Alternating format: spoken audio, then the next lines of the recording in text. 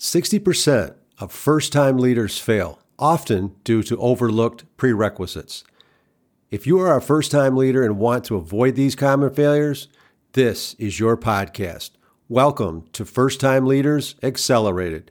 I'm Tim Smith, your host and coach. Today, I want to explain why first-time leaders fail at an alarming rate and the devastating monetary and emotional impacts your organization will experience for years. My research and experience revealed somewhere between 40 and 60% of first-time leaders fail, and typically they fail anywhere from 18 months to 2 years. Even if my research results are off slightly, the important fact is we know this problem occurs way too much. During my nearly 4 decades as a crash test dummy for leader development, I determined the primary reason first-time leaders fail is because they lack one or more of 4 prerequisites. The all too common scenario, which I call how to get rid of your best people and wreck your culture, begins with an individual contributor hastily promoted and thrust into a leader role with little or no training. This is not necessarily the fault of the people doing the selecting and promoting because, hey, they're probably not experts in leader development either. They're only doing what they know. And in many cases, they probably have not received adequate leader training themselves. Most people select and promote in their likeness. And what I mean by that is they tend to select people with similar strengths and personal perspective when they should actually be doing just the opposite. They should be seeking fit first, train for skill later. First-time leaders often receive little or inadequate training.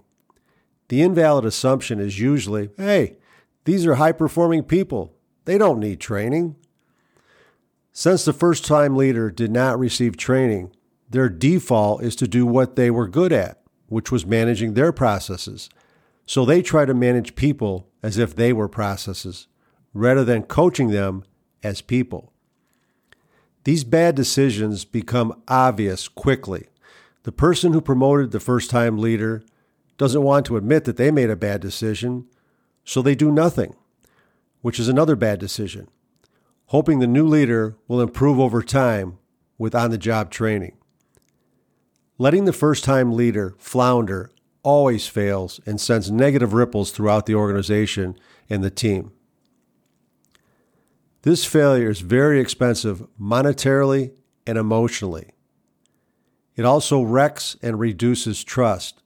Those people who remain are going to be reluctant to trust company leaders. All of this will be difficult to recover from, and it will take time and, again, substantial money. People will not actively seek a leader role and will be leery when they're approached for promotion. This is just one scenario, but that's all it takes to devastate an organization and make it difficult to recover.